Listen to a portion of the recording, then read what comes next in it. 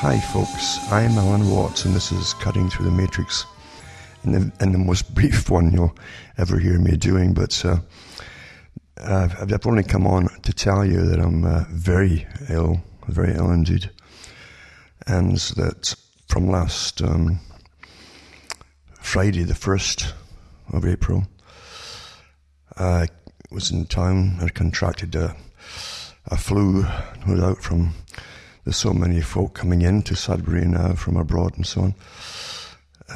You don't know what you're picking up, but I picked up something very, very, very, very dangerous indeed, and it seems to be viral and bacterial, and neither one is reducing at all.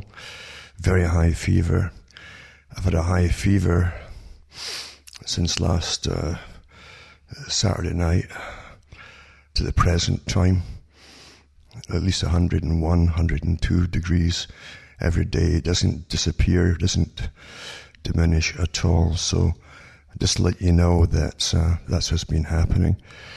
And it doesn't look good at all. So I'm going to have to try and get something very, very seriously done, if anything can be done here.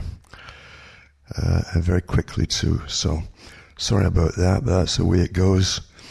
And I hope you I can tune in next Sunday, and hopefully, well, again, we all live in hope, don't we?